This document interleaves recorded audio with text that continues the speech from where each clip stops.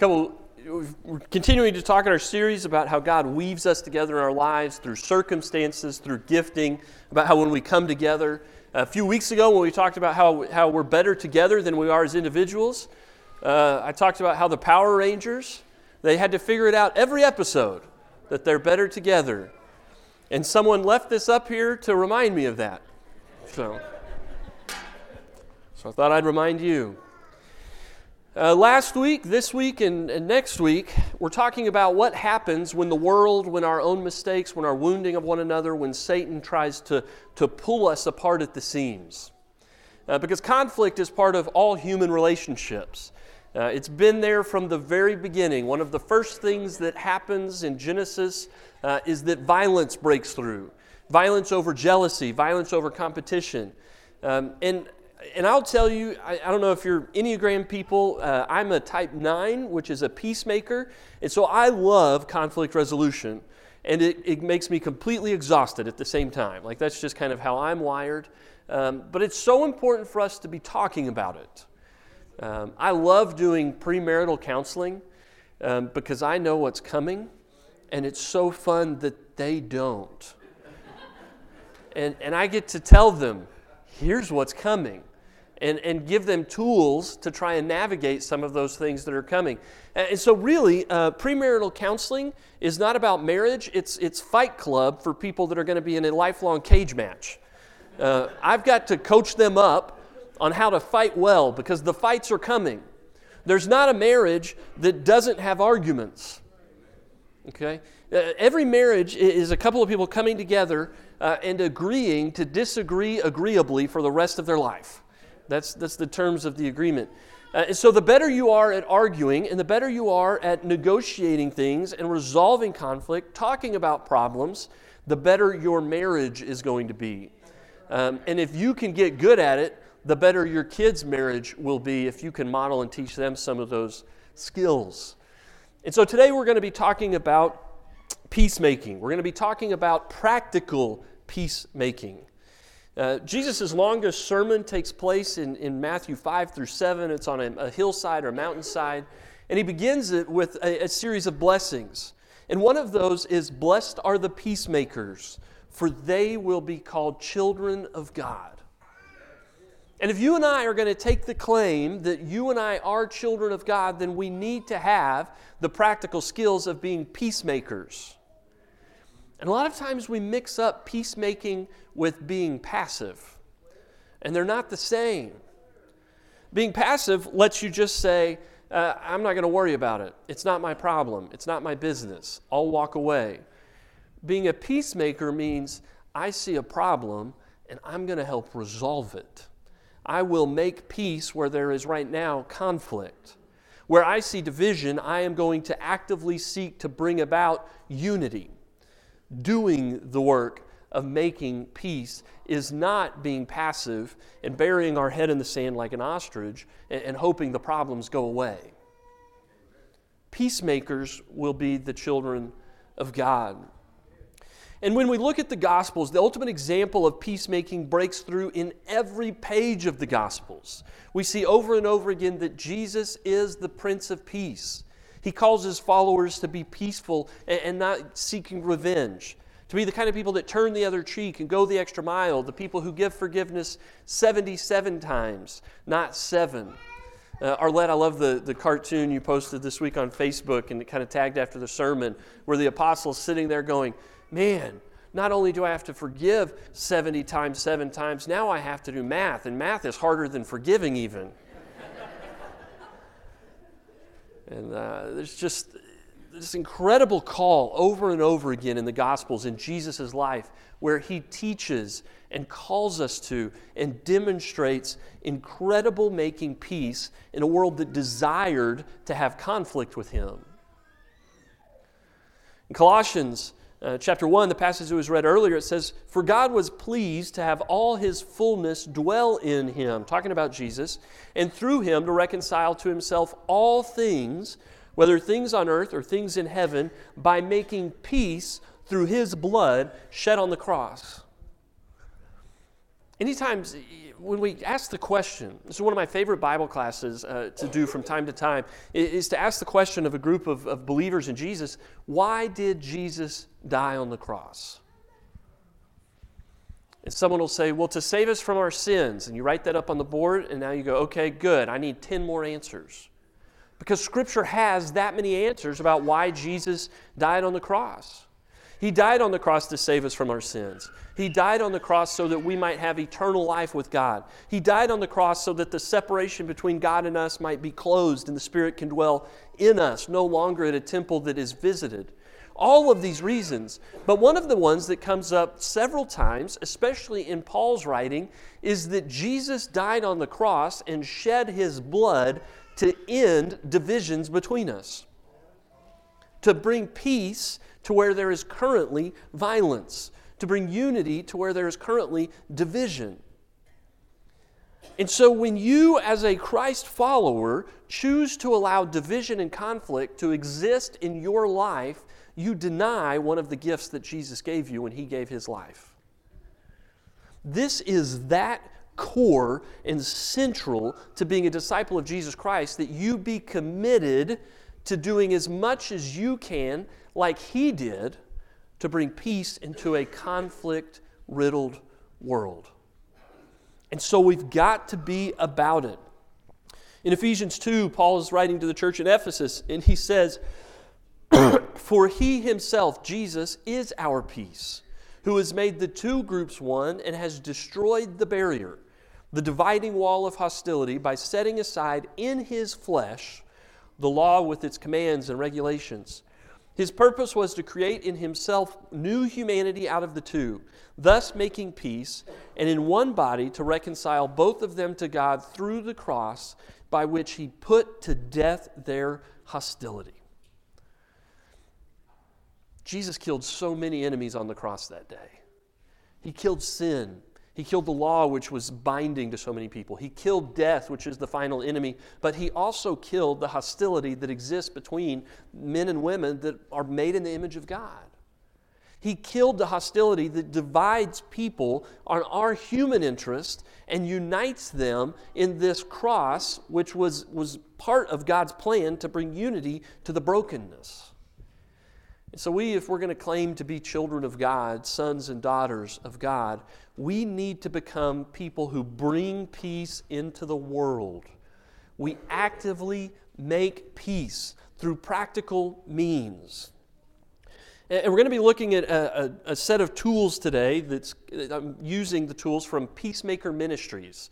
It's a ministry that's a Bible-based ministry that looks into how do we respond to conflict. And they've come up with 12 possible types of response that people have to conflict. And they've put them on an arc. They've put them on an arc that has the best ones are in the middle and the worst ones are on the sides, the extremes. You can see them here. I don't know how much you can read them, but I'll tell you all about it as we go here. What you have in the middle are the good, healthy, peacemaking responses. So at the top you have negotiation, reconciliation, and overlook of other people's harm that they've done to you, overlooking things. Those are healthy approaches, but they move towards escape responses. You see, when conflict comes up in our life, when things go wrong and relationships are breaking, we fall instinctively into our base responses of fight or flight. We either want to fight our way through this and get what we want, or we want to run away and hide. Those are our base instincts. And there's healthy flight responses, and there's unhealthy flight responses. There are healthy fight responses, and there are unhealthy fight responses. And these are all found in different ways in Scripture because, and it shouldn't surprise us, Scripture describes all of life, and conflict is always present. So over here, negotiation, reconciliation, and overlook are the healthy ones.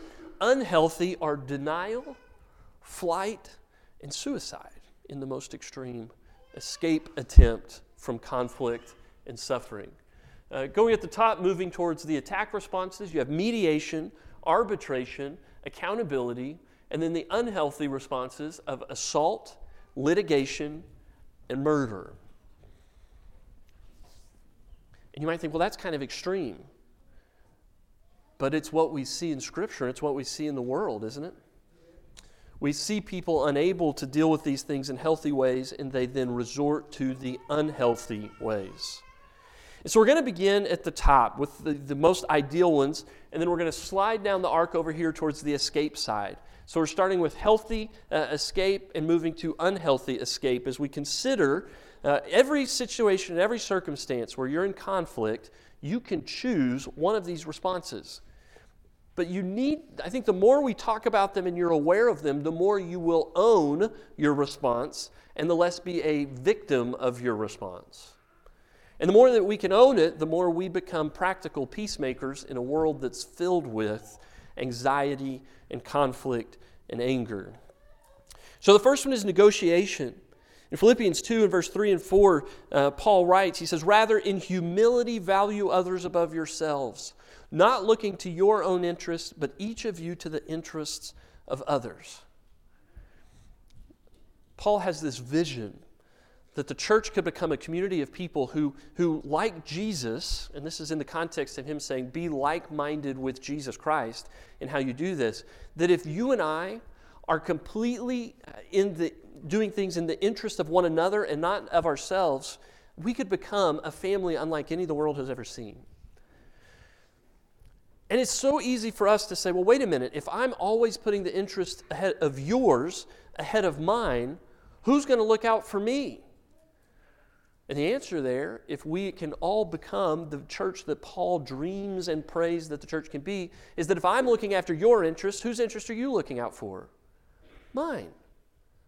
I don't have to be selfish in my desires because you're so selfless that I know that you and I have enough to go around because we're looking out for one another. And so when you're able to do that, you're able to go into a negotiation. And generally in conflict studies, negotiation is considered a small win, but not a big one, because both people come out with an outcome that is less ideal. But in a negotiation where I have your best interest in mind and you have my best interest in mind, what we're really doing is creatively working together to solve the problem in a way that meets all of our needs and desires. And so negotiation becomes this effective way of putting the needs of others ahead of our own. And then after negotiation, the next one over on the list is reconciliation. This is where the relationship between you and I has become strained and broken because something was done in the past. And we need to be reconciled. We need to be made right again in our relationship with one another. And Jesus in the Sermon on the Mount, this was the one where he talks about how peacemakers are the children of God. Later he's in the sermon and he says, listen, if you are offering your gift at the altar and there remember that your brother or sister has something against you, leave your gift there in front of the altar. First go and be reconciled to them, then come and offer your gift. Jesus, how important is it that I be reconciled to my brother or sister in Christ? And he says it should take greater priority than your offering to God. If you're offering something to God and holding a grudge, if you're offering your gift at the altar to God and you've wronged your brother or sister and you haven't worked it out with them, you haven't apologized or given forgiveness, God wants you to pause your offering and go work out your relationship with your brother or sister. And then come back and give your offering. Now, does that mean that if you don't want to forgive someone, you should just quit going to church until you finally decide to forgive them? No. Do the forgiving. Do the reconciliation. Put in the work. Make it come together. Do the healing stuff that needs to happen. But sometimes the reconciliation work isn't necessary. Sometimes the circumstances of the offense can just be overlooked. And so overlooking is sometimes a strategy. Now, the next two are overlooking and denial. One of these is healthy and the other is unhealthy, and sometimes it can be confusing to figure out which one is which. In Proverbs 19, it says that a person's wisdom yields patience. It is to one's glory to overlook an offense. There are times when we're in an argument with someone and they may not even know that they've hurt us. And it may be that the thing that I need to do to repair the relationship is not go start a fight with them that they don't know we're in. It might just be that I can say, you know what? Jesus died on the cross to save me from my sins. I can give away this offense. I can overlook this for the sake of my relationship with them and my relationship with Jesus. I can just give forgiveness freely. So often we withhold forgiveness over little things that we let fester and fester on and on. In Alpha a couple weeks ago, we were talking about the lack of forgiveness and holding a grudge and not forgiving people. And they said that it's doing that. We think that we're hurting them by us having a spirit of unforgiving in our hearts.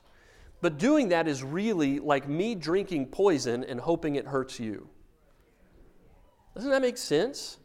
That I'm drinking into my body anger and a grudge and animosity and frustration and all the weight and the harm that comes with that, and you're just living in oblivion. And I act like I'm wounding you. What do I need to do in this circumstance? Well, if it's something that's serious, I need to go up into the other responses of negotiation or reconciliation.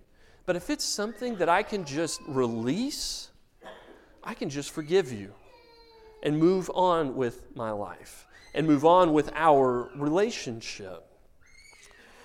But the unhealthy side of overlooking is denial. And denial is really where I've got something that I've done wrong and I don't want to deal with it. Where I've hurt you and I don't want to talk about it. We see this in 2 Samuel, the great story of David and Bathsheba. The story where David looks down and he sees Bathsheba and he decides that he wants to have her, so he takes her. And after he does that, he sends her home and he's in denial that he's done nothing wrong because nobody knows about it. And then she's pregnant. And she sends word to him that she's pregnant. And so he is still in denial that he should have to take responsibility for this. So he calls her husband home from war. He says, hey, just go take a couple nights with your wife. I'm sure my cover story will emerge. But it doesn't. Uriah is not willing to go into his wife while his co-soldiers are still out on the battlefield. So eventually David says, fine, go back to the battlefield, sends him with a secret note that says to the general, make sure I die in battle. And Uriah delivers his own death sentence unknowingly to the general, who then sees that it's carried out. And then it goes back to David. And then we have this passage here. When Uriah's wife heard that her husband was dead, she mourned for him. After the time of mourning was over, David had her brought to his house, and she became his wife and bore him a son. But the thing David had done displeased the Lord. David is living in complete denial about all of these things he's done wrong. And it requires a prophet to come and tell him a story that reveals to him the horror and the evil of what he's done to get him out of his denial. When we're in a conflict, pretending you're not and just staying in it is extremely unhealthy. Don't live in this place where you're denying your problems, where you're denying the problems of someone you love and care about. Get into these healthy responses and do the work, because denial's not going to get you there. No one has pretended their way out of a serious problem before. You've got to do the work. Moving further into the unhealthy side of things is actual flight. It's running away.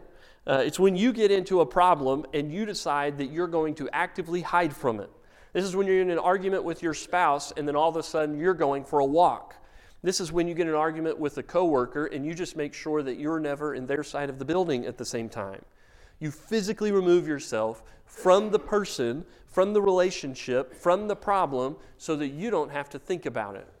Out of sight, out of mind, right? Now that's passive, but it's not peacemaking. Now there's times that you may be in a serious, intense conflict, and for a moment you need to de-escalate by getting some fresh air, by getting out of the room, by locking that door so that you don't, tell your kids everything they're doing wrong and give yourself a few minutes in a quiet bathroom before you come back. But the purpose of your removal needs to be to resolve the situation. the best chance of us resolving this argument is taking 2 steps back so that here in a few minutes, or in a few hours, or at a time that we agree on, we can take a few steps back and then move out of unhealthy running away, out of unhealthy anger, and into healthy types of working through stuff. So don't just run away from your problems. Don't hide from your problems. It didn't work. How long have humans been doing this? Yeah, Genesis 3, right? And the man and his wife heard the sound of the Lord God as he was walking in the garden in the cool of the day, and they hid from the Lord God among the trees of the garden. But the Lord God called to the man, "Where are you?" You guys remember the game Marco Polo? Where one person yells, "Marco," and they're blindfolded, and someone else says, "Polo," and then they have to try and tag them blindfolded. God is undefeated at Marco Polo. You just need to know this. He has never, ever lost. And so there are times in your life where you're caught up in sin and conflict and you're trying to hide from God. You can't do that. When God says, "Where are you? Why haven't you been praying to me? Why haven't you been going to church? Why haven't you been genuine in your relationship with me lately?" And you kind of just go, "I'm hiding." He knows where you are. And He knows why you're there. Flight doesn't work with God. And it doesn't work in our relationships with other people either. And so the thing that we need to do if we are the people of the cross is stop running from our conflicts and move towards the people we've got problems with. It may be after a little season of calming, but the calming needs to be with the purpose of moving back towards them, not long-term moving away. And the final one is this. The final one, and it's the most extreme version of how we experience escape or flight, is suicide. There are people who become so convinced that the only way out of their crisis and their conflict, and they've lost all hope in ever coming through a resolution on the other side, is to end their own life.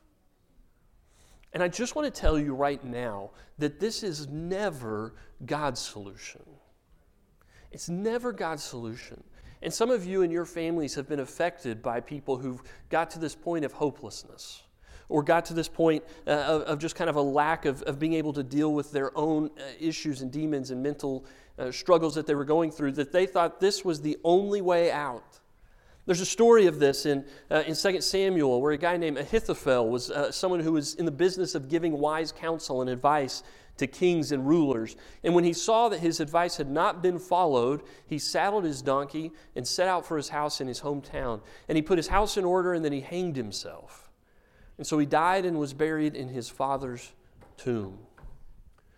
The ultimate escape is when someone has lost all hope. And I just need to tell you right now that this is never God's plan for you.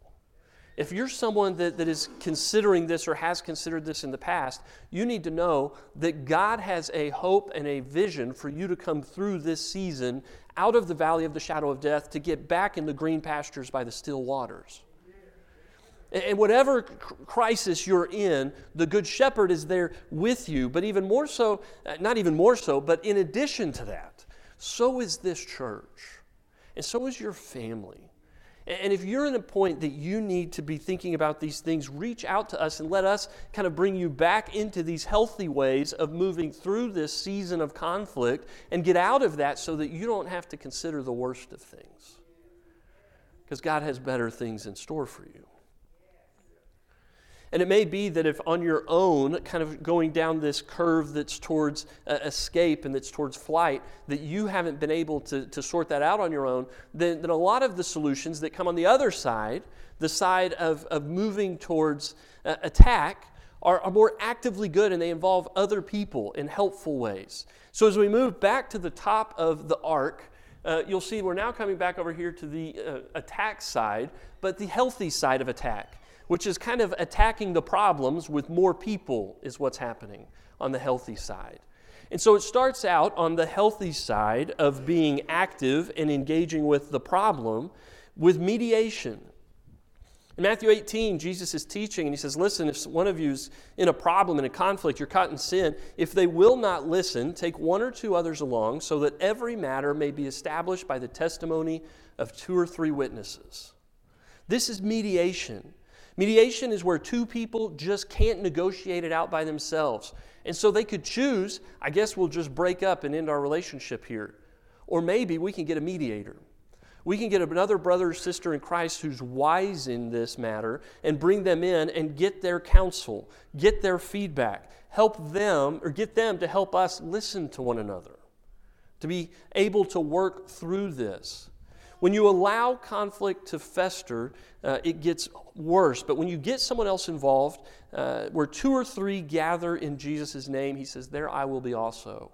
Mediation makes good on that promise and invites our brothers and sisters into helping us heal the relationship. Now, in mediation, the mediator doesn't come in and say, I have a judgment, I declare the solution is this. That's not the mediator's job. The mediator's job is to guide the involved parties as they continue to maintain the responsibility for solving their problem. But sometimes through mediation, that doesn't work. There's just an unwillingness to listen, or maybe the conflict is so real that your point of view and my point of view may not be fully compatible. And the Christian healthy way of resolving that at that point is to go into arbitration. To go into arbitration. And this is kind of a legal term, but it's something that's done differently in the church than it is in the courts.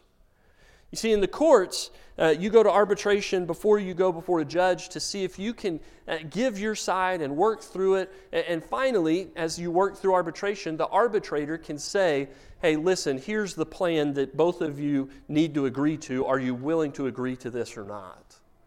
And it's still designed to hold the relationship together while having someone who has the authority to be a judge between two people.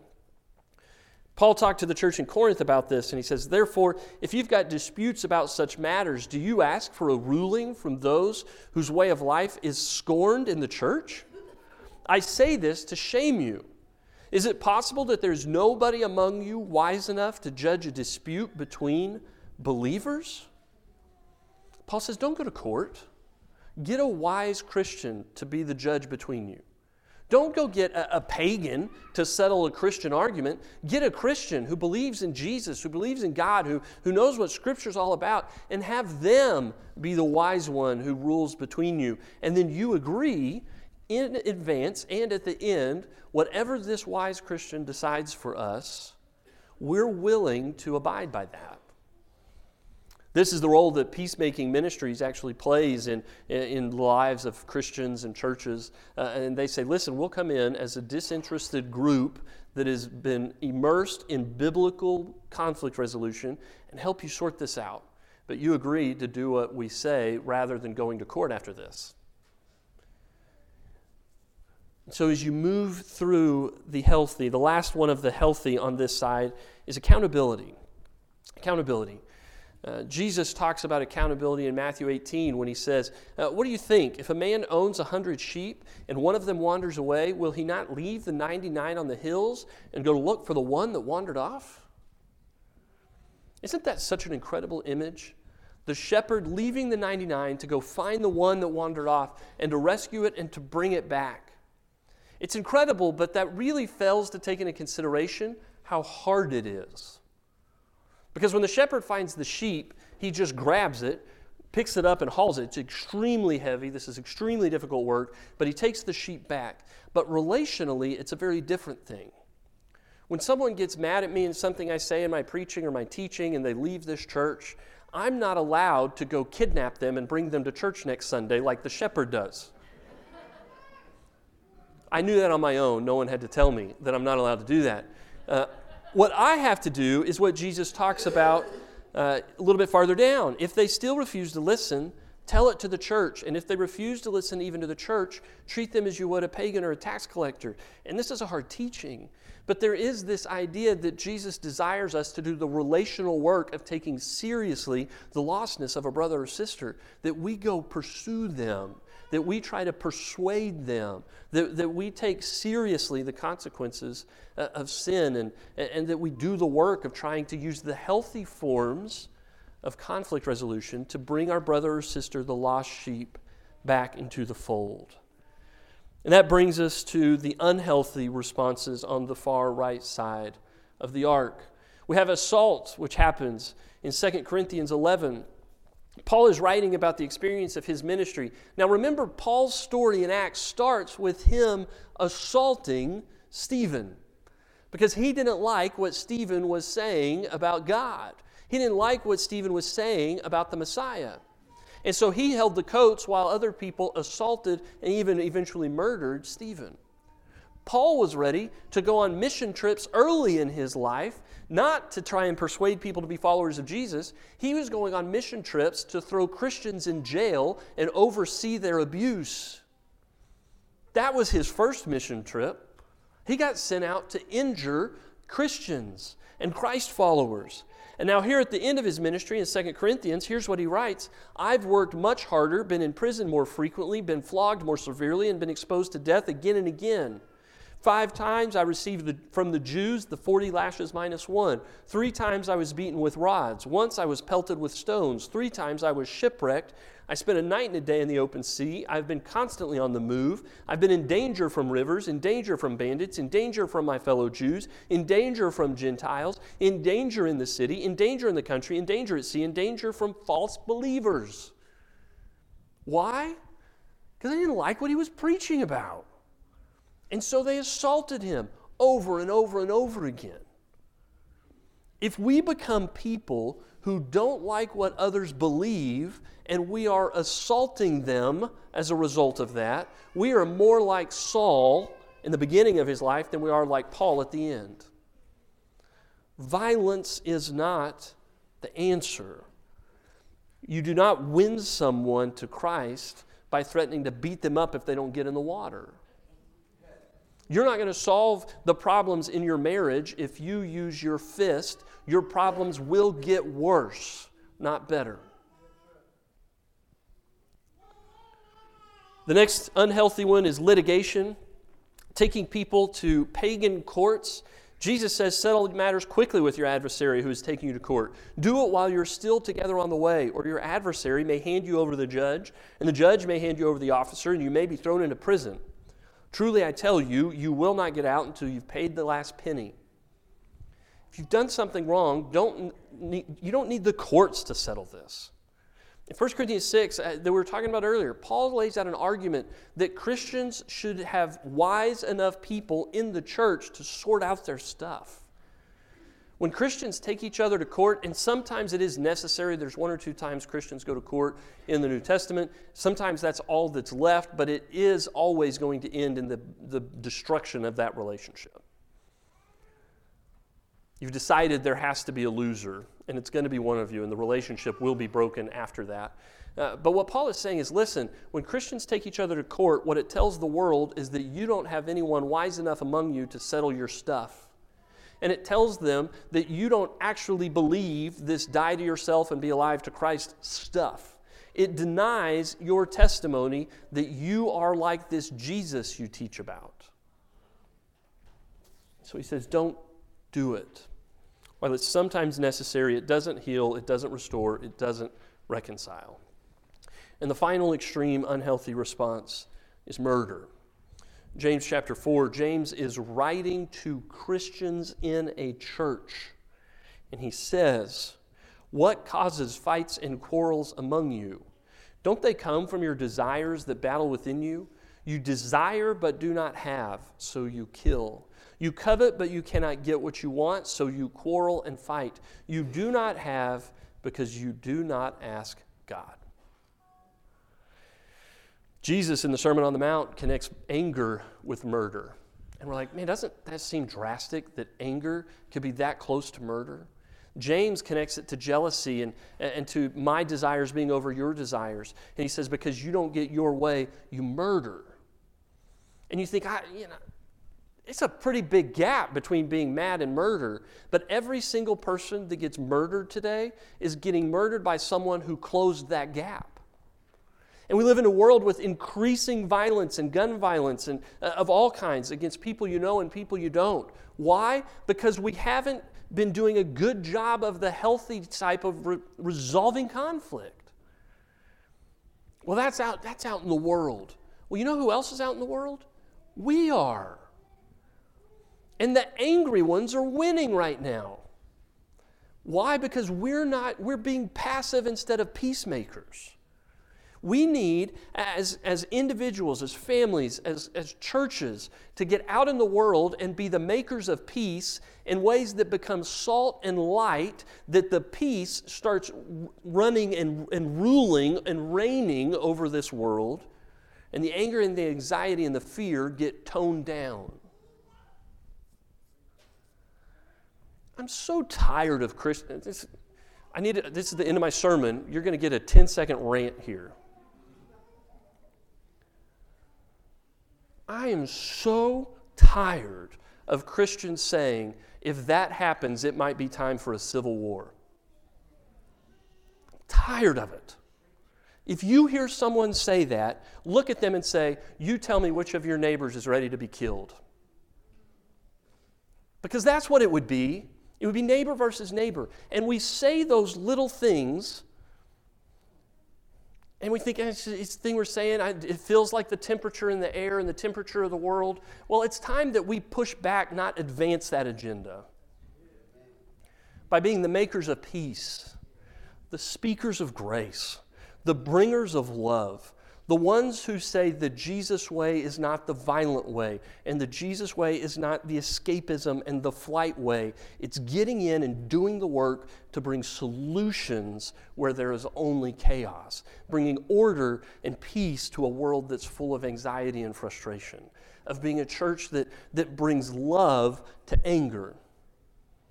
Church, I believe that Jesus is telling the truth, that if His people will do that we'll become salt and light, and that the world is filled with darkness and has never understood the light, but the light keeps breaking in. All right, there's more to come next week. It's ironic that I'm angry about being peaceful, but here we are.